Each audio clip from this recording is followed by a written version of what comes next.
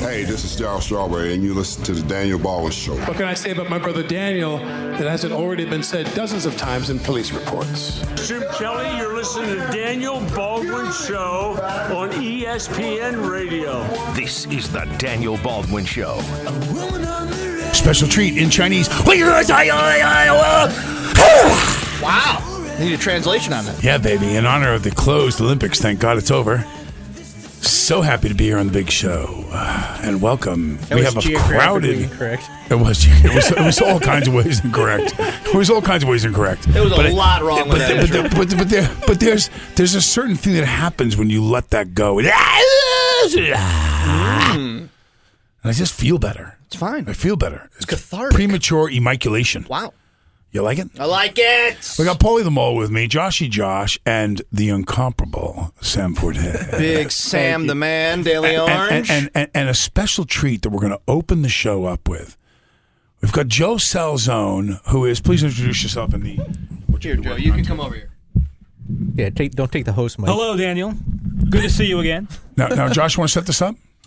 Yesterday we talked about Joe and many of his part-time jobs when he's not stripping. He is a he is a PA announcer for the Auburn Doubledays, and we started asking, what does that sound like? What does Joe Salzone as a PA announcer? Nobody. First question is, how does the audience stay awake? And second, there is an essence of it that does remind me of Ted Knight in the Mary Tyler Moore Show. He has a little bit of Ted Knight. Yeah. Should we switch his nickname to Ted? Ted, Big Ted. We got to get that. We have to upload that today. We got to get a good Ted Knight. We got to get that. All right, so Joe, take us through a stereotypical couple of lines. You're at the game, and there's a fender bender or lights left on out in the parking lot. Tell us what exactly you do. All right, so I guess it would be something like now batting for the Auburn Doubledays, number 1, Paulie the Mole Sibilia. Oh, so you're doing the whole thing, huh? You're elongating words about. Wow, I like it. Yeah. Do you do like home run calls and stuff? No. So you don't do play-by-play? No, that's you're a setup guy. Correct. All right, now Auburn Doubledays have now scored 5 runs, so it's free tacos at. Anything? Did you have to do reads like that? Yes. It's the free taco night. Right, so that's go a good ahead. example. This one goes out to Betsy in row 9. All right, it would be something like, all right, fans, here at Falcon Park, if the Auburn Doubledays get this home run, everyone in attendance gets a free taco. Wow. And what's the 600 is still the record attendance at this stadium that holds 90,000. Why do I have essence of what was the movie Charlie Sheen did? Major League. Yeah, Major League. There's just all those Indian guys in the black area. No one else. Yeah, no one else. This is honestly the most energetic I've ever seen you doing this job. You know Joe what? Salzone. No. The first day we did the morning show on Monday. Mm-hmm. I've never seen this guy. He was laughing. He was making jokes on air. But then he comes in today, like a terrible mood. Till Jacqueline showed up with like an egg sandwich for him, and he came back a little bit. Look at him. Food will get him in a good mood. He can't. It's a motivational thing. I'm bringing food. He's like a golden retriever. How do you like the ambient baseball noise just playing at all times? I like it. You know what? I like it. It sounds like we're on location. Josh and I met Joe at an Auburn Doubledays game. He invited us out to throw out the first pitch. We get out on the mound. He does not acknowledge me whatsoever. So he's like, Josh Grossman, just throwing out the first pitch. And I was at that time a member of the show. So I was just like some stupid midget standing on the mound next to him for no reason. I nailed it, by the way. He did. Did you fire a strike? Yeah. From the mound? Yes. Well, there's got to be footage of that somewhere. How hard There's got to be footage. Yeah, what was the heat? You pump it in? Were you laying up the, what was the guy's name from the Yankees? Ephus. Yeah. The Ephus pitch, he lobbed it up like, it was like 18 feet up like a softball and cut the back shoulder, and they were calling it a strike. It was the biggest joke. No, but it was just like Joe said, here's Josh. And I was like, okay, thanks for inviting me. Oh, you got it on tape? Right there. This is I me. want to say, here it is. He's walking out. There's 9 cars in the parking lot. You can see, look at the stands. It's great. It's great. There's the right field section has 8. The bleacher creatures are literally insects. Look at this. Here he comes. The fans are going wild. I'm going to do the play-by-play.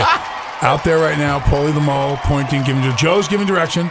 He's going to the hill. Oh, you threw from the grass, you liar. Oh, I did. You look at it. He lied. I knew he didn't throw a ball. And he threw a one-hopper. It was not. I got that over the plate. No, it was a one-hopper. It was a one-hopper. Yeah, you one-hopped it. Check it out. Well, listen, I remember things. Isn't this amazing how you remembered it? Let's take another look. Let's take another look. That's me. I walk out to the. I did. Here it is. Here's the announcement. Listen to that. This is amazing. Wow. It's not quite how you remembered it, huh? It was Yankee Stadium in the start. Right there. That's him. Joe Stelzone. Watch in the black pitch. shirt. So you're on the grass. Yeah. Ready to watch the ball. I'll tweet this out for you guys. Watch this. Here goes he winds up.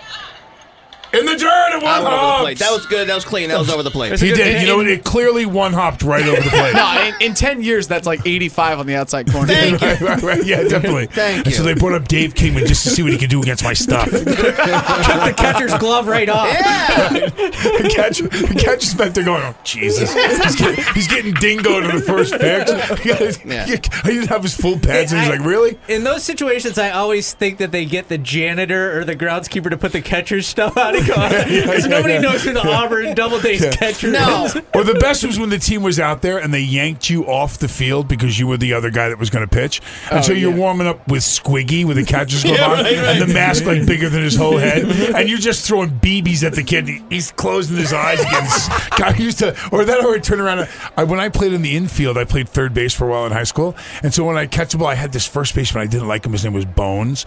And so when I grabbed, if it was a rocket, his name was Bones. So if I got a one-hopper that came to me quick, I'd coil up and I'd throw him a knuckleball to first base. And the ball would come in, you see him go, oh, shh. And he'd be, and would go, ooh. And he looked like an idiot, like he couldn't catch. And suddenly his glove comes and he'd drop it. I let the guy get on base. I didn't care. Just to watch because it would look like it was an error on him. And I would whip knuckleballs at him. It was so great. I've been knocked out once in my life, and it was at a Little League baseball game. You got fresh with someone's mom? What happened? No, I was standing on the edge of the dugout, and my buddy is in the on-deck circle swinging the bat backwards with a donut on it, and the donut went shooting off the short end of the thin end of the bat and drilled me right in the face.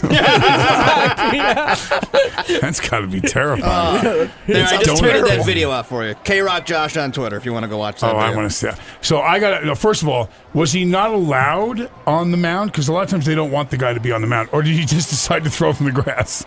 Yeah, that's the ticket. I wasn't allowed on the mound. Yeah, you still didn't reach it. I didn't want to mess up the pitcher's mound. Yeah. He had his spikes on. Didn't want to ruin it. Did you see? He had like a pair of Vans on, khaki shorts. That's it, man. It was beautiful. You were very That's how relaxed. amazing of an athlete I am. I don't need to put a uniform. I can't wait to play basketball with you guys now. I can't wait for the story. By the time we'll play on Sunday. By the time it becomes Wednesday, Josh scored 85. Exactly. Dumped on me. Double. Yeah, That was awesome. exactly. That was awesome. It's beautiful. Joe, when's the season start? I got to get out there and watch this. June. July? Sometime this summer. No, in like 30 days it starts, Joe. You should know It's got to that. start in baseball soon. No, Double-A starts later. Oh, it does? Yeah. No! You're wrong, stupid Idiot! just, you feel that number 4 bus go by just now? Because Josh just threw Salzone under it hard.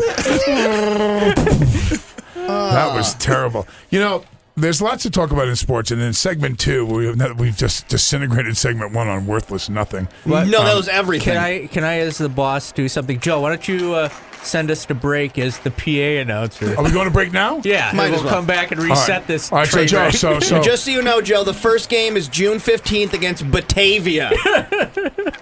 well, that's those hard hitters of Batavia, they're coming to town. And that's a big travel too, coming down from Batavia. That's a home game too. They got to fire up the Learjet with a half a gallon of gas. What are these, all prison cities? Yeah, totally. Batavia versus Auburn? Yeah, the mean machines coming down. Rikers Island will be in next weekend. We've got Batavia, we've got Williamsport, we've got Mohawk Valley. I don't even know. Mohawk? No, not Mohawk. It's like Mahoning Valley. Mahoning. Where is that? Mohawk. It's in Ohio. All right. Mohawk Valley. Mohawk Valley is a gay porn league. All right, Joe. Go ahead. Take us to break. Take us a break. All right, fans, as we get ready for a break on the Daniel Baldwin Show, let's hear it for Daniel Baldwin.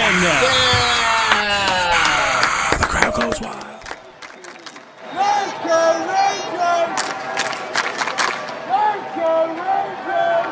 This is the Daniel Baldwin Show, presented by Lago Resort and Casino.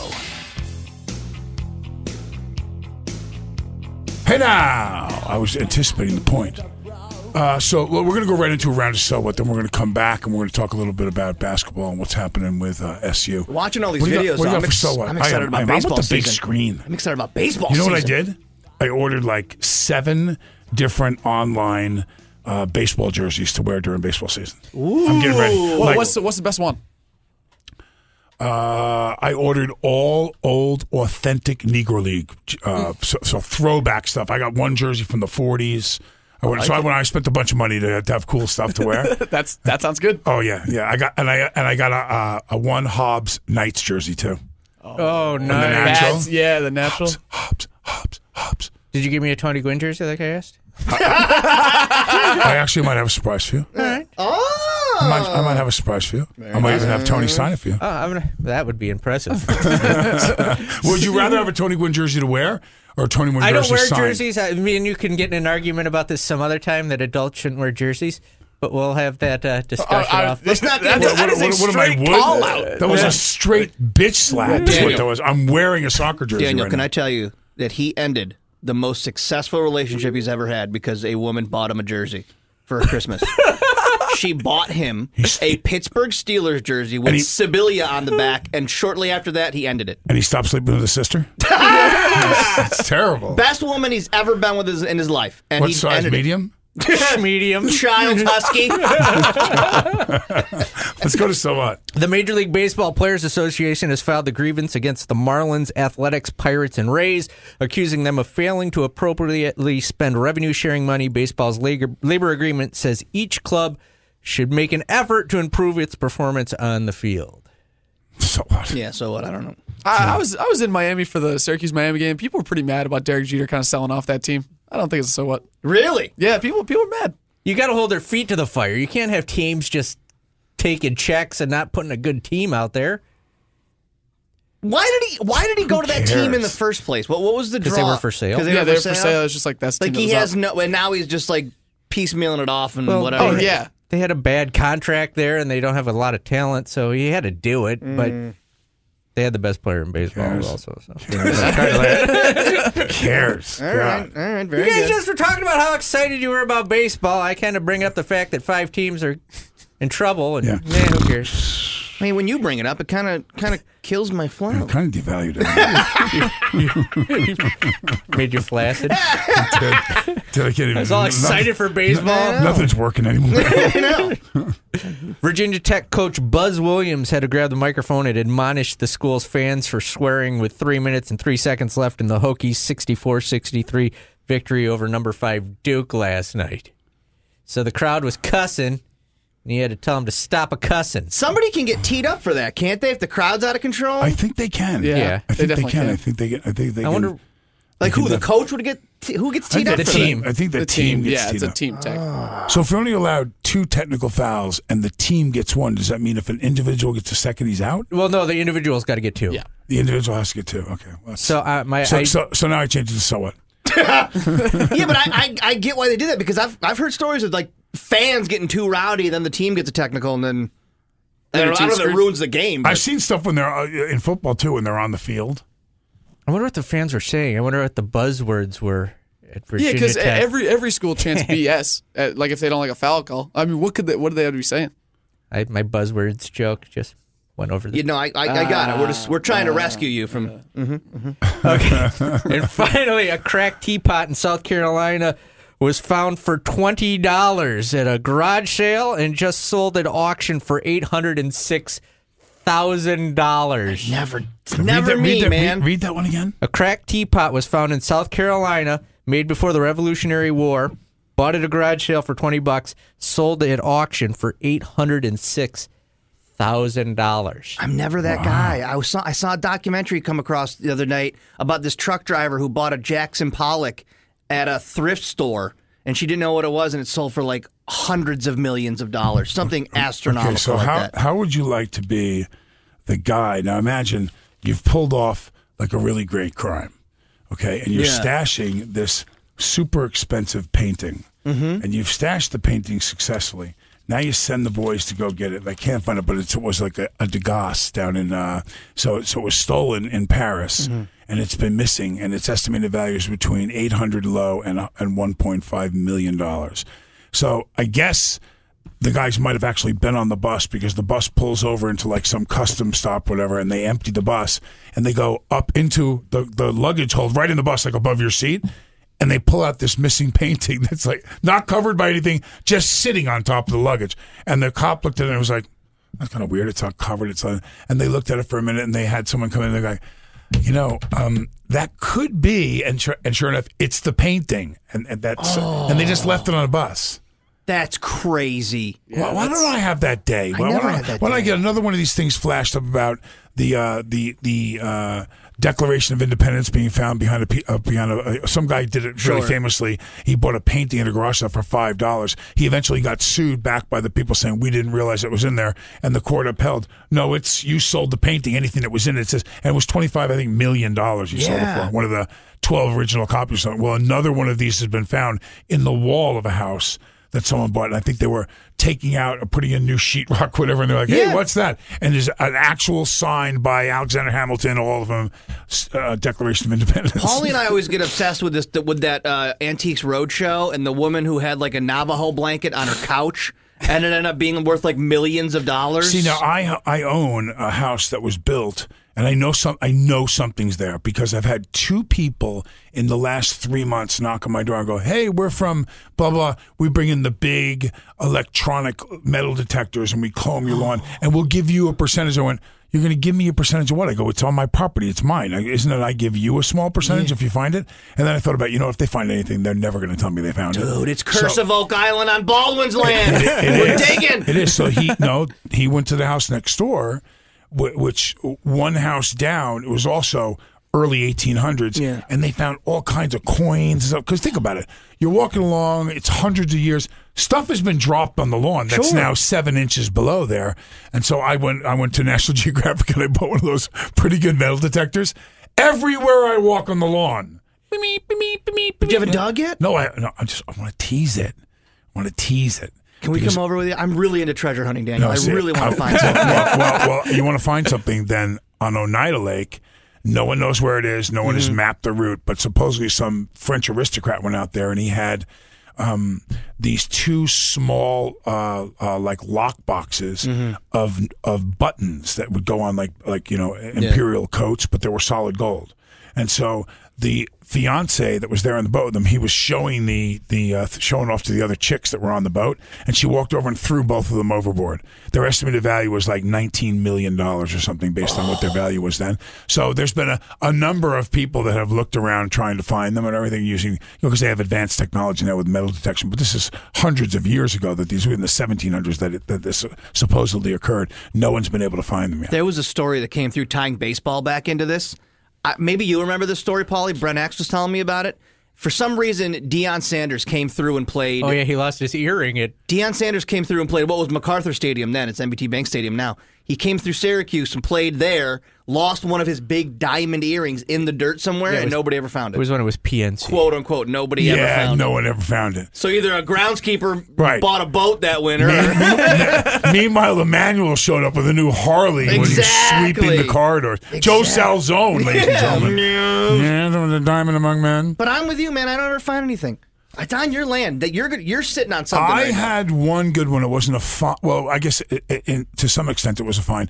We had a thing when I was kids that were very common, and it was called a box sale. And this occurred when someone usually died in your family. It was the equivalent of an attic sale. So you'd go up into the attic, and what you did was the boxes were all the same size, and you put a variety of items in them, but you weren't allowed to touch the box. So they try to put something that was relatively attractive on the top of the box. and the box's top was left open. The rest of it was taped closed. So you looked inside of it, and you'd see a weird figurine of some kind or a fancy china dish, and then you'd start to, you weren't allowed to touch anything in it. So they tease things, so you see lace doilies or a table cover, and you go, well, that's what, and each box is the same amount of money. There's no variation in it. So at $20 a box, you look, well, at the top of the box, I was in Maine, and I'm driving with some friends. I was only like, I think I was in 10th grade in high school. And so we stopped off at this box sale because we saw the big sign, and they're always exciting to go to. And, you know, you're looking for records, you're looking for stuff you're going to get for $10.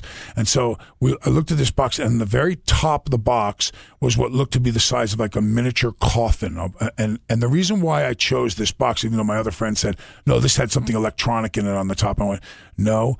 Look at the, you know, the like the swivel clasp that you use to close something. So it's a pin that's sticking out, and you swivel a clasp onto it that grabs it. Oh, sure. I know what you're talking about. So those and it was brass. So I knew this little box on the top, whatever was inside it, was very old. So all I said to the lady was, "Can you just tell me if that box is empty or something's in it?" And she goes, "Yes, I can tell you there's something in it." I went, "Great. I want that box." None of my friends wanted it. They want the box that had, like, you know, the 8-track player and something like that. And I said, "Fine, I'll buy that box." And I paid $20 for the box. Inside, as soon as I bought it, I opened up this thing. There was some other cool stuff in there, but this was a 175-year-old microscope. And it was tiny, and it was made of brass. And back then, you couldn't screw the aperture to go up and down to focus. You had to actually, it was on a special kind of paper, and you turned it in your hand and slid it down manually. And had 3 screw-on lenses, and the 3 flies that were trapped in glass wings were all written in French. So I said, okay, score. There's, you know, I grabbed something that's worth more than the $10, and then the rest of the stuff that was in there. So I get home. My father's a school teacher. I'm in 10th grade in biology, and I take the thing into we're using microscopes in biology. I take it into Mr. Gecker, my teacher, looked at it, and he went, "Where did you get that?" And I said, "Oh, I bought it." And he goes, "Daniel, that's very, very old." He goes, "That's like one of the original microscopes that they ever would have used in the United States." He said, "And it's probably was made in France, judging by the French."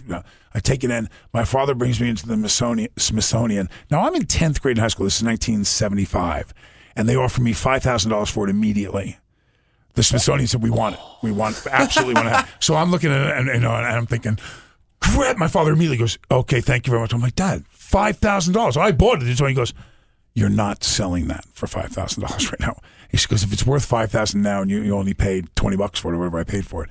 He told me to hold on to it. I eventually sold it years later for almost $20,000. Whoa! Yeah, but that's my big find story. That's cool. Dude, I need to start doing that to pay off student loans. Let's do it, yeah. I found $200 once. Yeah, but dead bodies don't count. Laying on the floor. We watch a lot of You American just found it laying on the floor? Yeah. Where were you? Like a At crack a house? company in San Diego. I found it on the floor. My mom made me turn it in. Oh. No, but they said and then it came back to me 2 months later, and I bought nobody found it. I bought a Radio Shack computer that went out of date in a week. Wait. So they actually called you up and told you that nobody claimed it. So I got to keep the $200, and I went to Radio Shack. And how old were you? 10, 11. Oh, yeah. 5 years later, that money never would have been turned in. Yeah. No. The mall would have been clubbing it for life. Let's go to break and finally get around to basketball with the incomparable Sam Fortier. Did you miss In the Booth with Matt Park? Coming off this Tobacco Road swing where the Orange had losses to North Carolina and Duke. A close loss at home to a Carolina team that at that point had won 6 in a row, and a not-so-close loss at Duke. Duke is the bar in terms of talent, maybe in all of college basketball, and I left with the impression, how have they lost 5 games? In the Booth, 2 to 3 weekdays. ESPN Radio 97.7, 100.1, 1200 AM and 1440 AM. The home of Mets baseball, ESPN 97.7, 100.1, 1200 AM and 1440 AM. This is the Daniel Baldwin Show, presented by Del Lago Resort and Casino.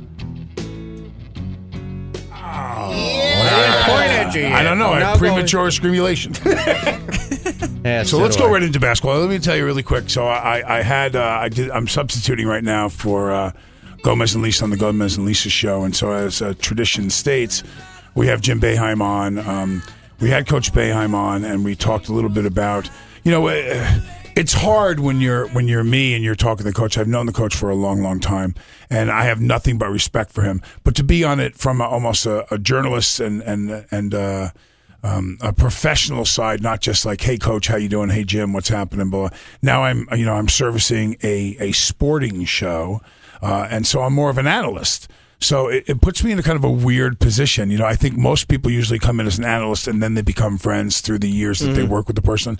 I'm somebody who's not like, you know, Coach Baham and I are hanging out all the time either, you know, but there's a mutual respect for our families and certainly his wife and their foundation, the great things that they've been able to do over the years. I mean, they really do. They're infused into this community and have been a huge lifeline to helping a lot of people here. So for that, I admire him tremendously, along with his tremendous accolades as a coach, and you know, he is Syracuse, you know, sports, period. With all that said, it still thrusts me in the position of going, you don't beat Boston College and you're done. You know, I mean, so how do you say that in a nice way? Must win coming up, coach, you know, blah, blah. But we identified this, I think, in this room, the four of us, all the way back to going into Miami, when we looked at what was the reality of what it would take to get into the NCAA tournament and who it was. So Miami, it had to start in Miami, and they pulled that off, which gave us a little more hope. They put us in a position of a team that had recently been in the top 25 and had slid out just a little bit, but so they win that game, and it was a road win. You know, add Louisville to that as one, and Buffalo as their two supposed quality wins. They're still missing that win against somebody that really matters. I didn't think they really were going to beat North Carolina. I think they should have beat North Carolina State. So going into North Carolina, we knew we had North Carolina, we had Duke, and we had Clemson. Now we're down to, you have to still beat Boston College, as we said. And I have always said, and I'm going to, after this long dissertation, I'm going to lob this over to Sam to say, I still believe if we beat BC and we beat Clemson, we're going to the tournament on just those two, no matter what we do in the ACC. Now, I've been told by Matt Park, I don't think so. I think we have to win the first game in the ACC too, just to get in. What's your take on it, Sam? What's it take to get into the tournament right now? It would take a win at Boston College, and I think it would take a win either at Clemson or against Clemson or in the first round of the ACC tournament. I think they need 2 wins in the next 3 games, but Boston College on the road has to be one of them. Well, okay, so it's a given we say that they have to beat BC. I'll tell you one thing. I'm not, because of where Clemson is ranked, I give much more value to a win, because let's face it, if they play Pitt in the first round, or they play that's not an impressive win, right? That's not going to be enough beating BC and them. They'd have to win. If they don't beat Clemson, I think they have to win 2 games in the ACC to get in, and it depends on who they play there too. If they went Wake Forest, Pitt in the ACC, that's not going to be enough to get them in. I don't think they've got to beat somebody that has a resume. They got to. I think the easiest route is still there. Everybody's like, "Oh, we've got to win these 2 games." The easiest route to do it is what everybody said going into these games. They probably won't beat North Carolina. They probably won't beat Duke. You got to beat BC and Clemson. Right. That's still in front of them, and they can beat anybody in the ACC if they're playing well. Well, you have more experience than the 3 of us in this room making these types of prognostications, and so I'll ask you, do you think that if they beat BC and they beat Clemson, they have to win a game in the ACC? Isn't that going to be enough to get them in, beating Clemson and BC? I think they get in. That's just me. I'm not an expert on it. I think that's enough to get them in this year. But if you go into the ACC and you lose to a Wake Forest or a Pittsburgh, that's going to be the last thing that the committee sees from you, and that's not going to help you much. Right. I think that leaves them exposed. If they can get to 20 wins and you finish 500 in the ACC, that's a solid resume, especially in a conference as tough as this. The one thing you leave yourself open to if you go into the ACC tournament and you lose to Wake Forest, and to be fair, it's tough to beat a team 3 times in one season. But if Syracuse loses in the first round of the ACC tournament, then your resume is kind of, it's solid. But let's say another bubble team makes a big run, makes a big push in their conference tournament, makes it to the semifinal, maybe even the final. That's the last thing the tournament selection committee is going to see, and I think that definitely gives another team a leg out. Well, the big thing I think about that's missing from the resume, is that giant killer. So if you're right, if Charleston comes in and beats somebody who's a number 1 seed, that goes a big way, because when you're on the road in a neutral site, you can explain why. That's why Louisville was so important to us. That's why Miami is so important to us, because we won them on the road. So, ergo, really, you're not going to say you had home court advantage. And that plays into the theory of, when you go into the tournament, are you a team that can win away from your fans? Because everyone's away from their fans. So that's exciting to know that your guys can collect it, bring it together, and win on the road. Even if it's a neutral site, you're still on the road. And that's part of a big thing about March Madness. They're all on the road.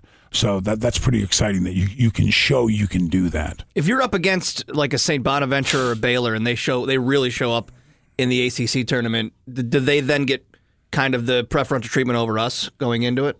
I would say that if one of those teams were to make a run and you're not already in, even a smaller market team, maybe I think that team that just made some noise, because Syracuse has proved this season they can hang around with the big teams. I was at Cameron Indoor and they hung around for 30 minutes probably. In Syracuse, obviously against North Carolina, they tied the game with 3 minutes to go and then didn't score again.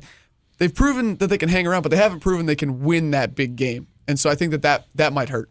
Well, and this goes back to 10 games, in the out of conference, and we have a nice run with it. We take care of those teams that we know we have to. We have a couple of closer games than I think we should have, but we did. We came in 9-10. We beat everybody we were supposed to beat. But I said something early when it was just you and I in the studio, Josh, and I said they don't have that thing where they just put their foot down on their throat when they're up by 7-8. You know what I mean? You don't see them go up by 25, and just really the kill button. You know? They don't score 25. That's the problem. The only team they did that against this whole year was Boston College at home, but the only reason they did that is because they shot the lights out. They could not miss in that game. That's the only time we've seen them do that this season. Yeah, it's been feast or famine from shooting. And speaking with Coach a couple of interviews ago, and I said, it's got to be really frustrating because the defense has been really, really good, one of the best in the ACC, one of the best in the country as far as, that amazing Boeheim zone. They squeeze you. We have had 2 problems. Number one, defending a well ball-moved three-point shot. So for teams that can snap those 3 quick passes as the zone continues to shift, and then they reverse the ball, you suddenly get a guy who's got a real clean look, and they happen to be knocking him down against us all year long.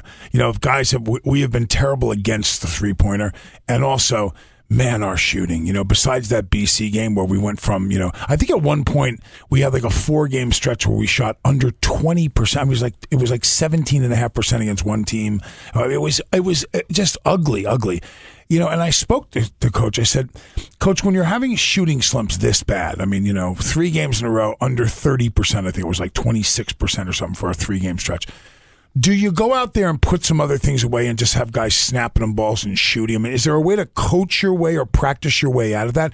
And he pretty much said no. You can't. You have to. If I was Syracuse going into the ACC tournament, I wouldn't let anybody shoot the ball if they weren't 3 feet from the bat. I would drive every freaking time I had the ball. I would. They've got 3 guys that can take it to the hoop. Now, granted, it'd be nice to make more than half of our layups to boot, but I'd rather have that ball up on the rim and have them going to the basket and drawing fouls, because they're not a bad foul shooting team, than shooting anything, because they're terrible shooters. It's a terrible shooting team. If I'm just looking at this straight numbers wise, and I'm still trying to wrap my head around the whole Q1 win. I know that Clemson is a Q1 game, right? Yeah. So that's what they need. But if you look at just straight numbers, Baylor and UCLA both have better records than Syracuse, and they're true bubble teams right now. Correct? So just looking at it from 1,000 feet in the air, you're up against a lot with 2 teams that already have better records than you going into this.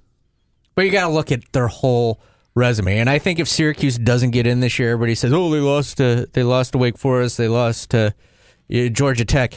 I think the thing that I will look back at as a fan that hurts the most is they held 5 teams to 60 points or less this year and lost those games. That's what's unbelievable. Yeah. Even Duke. If you go into a year and say, hey, you're going to hold 5 teams to 60 or less and lose those games, I would have thought you were crazy. And the other thing to think about, too, is I think that there's been double digits, more. I think out of what was it 20? How many games now? We're 19-9 or something like that, or whatever we are. 29 games in. Right, 29. 18-11. 29 games in, and I believe that there are over half of the games where we've missed 2 out of every 3 shots we've taken in the game, and that includes especially 3-pointers. When you think about that and you look at how we've lost those games, if you made 2 more 3-pointers and 1 more foul shot, we win 7 more games this year or something. I mean, it's some crazy number. We've been in so many games. We've lost, under 7 points, 7 times or something like that. That's 2 made 3-pointers. And there's a couple of games where I think the Duke game that just went by, they were combined Duke and Syracuse 0 for 20 from 3 points in the first half. It was 0 for 20. Yeah. You can't try to do that. Yeah. I could shoot in that game 20. I could shoot in that game with somebody on me 23 pointers and make 1 for sure. Yeah, I mean, Grayson Allen was getting open looks at the top of the wing, and he just couldn't hit him. 0 for 24 to start the game. If I told you that 2 teams at that, if I told you Syracuse was going to go 0 for 8 or 0 for 9, I'd believe it this year from 3-point range against Duke. But if I told you Duke was going to go 0 for 11 from 3-point range in the whole first half, I'd have bet you whatever you wanted that wasn't going to happen. Sam, I want to ask you one question too on this about your take. Marek Dolezaj has proven he can knock down a 10-foot jumper in 3 games this year. He's got to be more confident with the basketball, right? Am I the only one that sees this? In the Duke game, he passed up so many open looks. Yeah, but you watch him you watch when that happens, Sam, and correct me if I'm wrong, he looks like he's afraid to shoot it. Yeah, that's what I'm saying. He's got to be more confident. Yeah, and I think sometimes he can be a little hesitant. Boeheim has been very, effusive in praise that, he has perfect form on his shots, or he's just dealing with the struggles that Boeheim said are when teams get physical with him. Because, obviously he's 6'9", but he's 180 pounds. And so early in conference play, we saw teams like get physical, body him a little bit, give him some aggressive box outs or anything like that. And I think against Duke, you saw a return to that because he's succeeded a lot this season, and he's gotten more confident hitting that jump shot from the elbow. But why wouldn't he be scared every time? If he makes one mistake, Boeheim yanks him. No, he's not getting yanked this year. No, he's since he took over for Matt Moyer when he got injured in the BC game, Marek Dolezaj has played 34 minutes or more in every game. He's getting burned. It's just he's not. I just think he's still getting adjusted and he's still dealing with the physicality of the league. But it's not even a physicality thing. It's like nobody's guarding him. No, you know where I think you would find him excel. You would find him excel if Battle was the one that walked over to him. Do me a favor, shoot the freaking ball a couple of times so they'll lay off me and have to guard you. Because they know they can focus so much. And I think he's probably the kid that came on the team that's, you're afraid to shoot the ball if you think you're taking out of your guy or your 2 guys. So Brissett's probably, in the Jordan Pippen kind of scenario, it's Battle, Brissett, and then whoever after.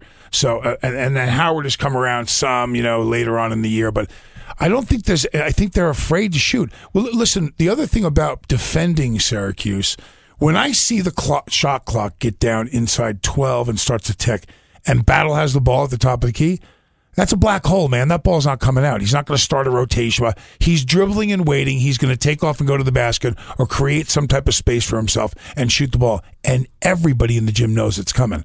If he doesn't get that help, if it doesn't come from him to go to a guy like Dolezaj and say, hey, man, every once in a while, shoot it up. Shoot it, and it'll take the pressure off me if you're some kind of even a threat to shoot. But they're not looking to shoot. We got to take a break. We'll come back and close things out here on the Daniel Baldwin Show. This is ESPN Radio.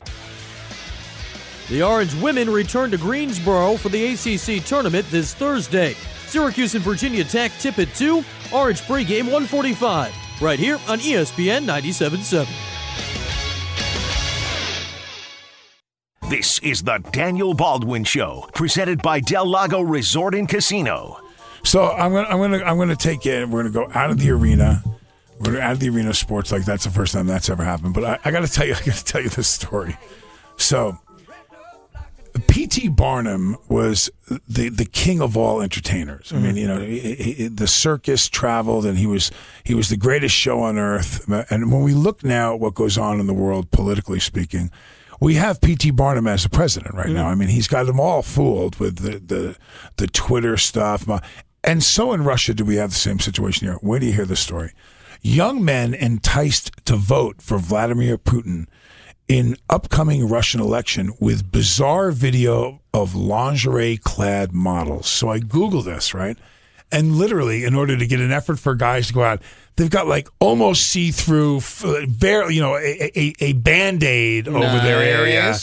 I mean, hot chicks who are like kind of moving slowly and clicking with the music. Seriously. And so guys are flocking to vote, and they're all voting for Putin because he's sponsored. And they really know, I want you to elect me, I need you to. There's nothing. There's just like an image of him, and then these hot babes running around for like 30 seconds in and out of swimming pools and in tiny little outfits. And the guy's going to win. It's like Louisville recruiting. Hey now. Well done. If you don't vote for Rick Putin, Pitino for Russian president, ladies and gentlemen. Don't you die if you don't vote for Putin? But I mean, it's so, when you watch The Edge, you don't need to speak Russian. You don't need to read Russian. No. You look at the imagery, and then there's the image of him, and it's, vote now, blah, blah, whatever. And you're going, that's it, man, huh? This is how they're going to do it. It's Yeah, you could put up naked chicks dancing, and then at the end, guys, go slap your mother. I'll go slap my mom. I don't know. You can't say the words, but Putin on the Ritz? Yeah, it rhymes with Ritz. All right, Polly. I love the radio. It's my whole joke. That took a lot of time. Really. Sam Fortier, Daily Orange, whom we just found out will be joining the broadcast. Fortier? I'm calling you Forte. Yeah, it's Fortier. It's Fortier, and my dad gave up. He was like, no one gets the French-Canadian pronunciation. It's fine. Joining us Fortier. It is I'm saying Fortier. you're right. Yeah. You're just more Fortier. I'm just more. Hey, that's fine. I'm Oswego County. You're more fancy. You're worldly traveled. He'll be joining the ACC broadcast next week, down from the ACC tournament. Is your dad true French Canadian, like he was born up there? My grandma was, yeah. Wow. So did you ever exercise your landed immigrant status so you have Canadian citizenship? No, I you can, you're allowed to. You can get both passports. Wow. Daniel's working angles. I was going to say, wow. All right. That might be something I have to investigate. Daniel, thank you. Sam, thank you. Oh, he's got the... There you go, Paulie. All right. Thank you, Paulie. Oh, Canadian. wow. Great flag. Oh, he's got a flag on his leg. You're more committed than I am. He really is. What? Brent X is up next. You ever see the Putin ads up in Canada? Back tomorrow with ESPN Radio Syracuse. Trying hard to look like Gary Cooper. Come, let's mix where Rockefellers walk with sticks or umbrellas in their midst.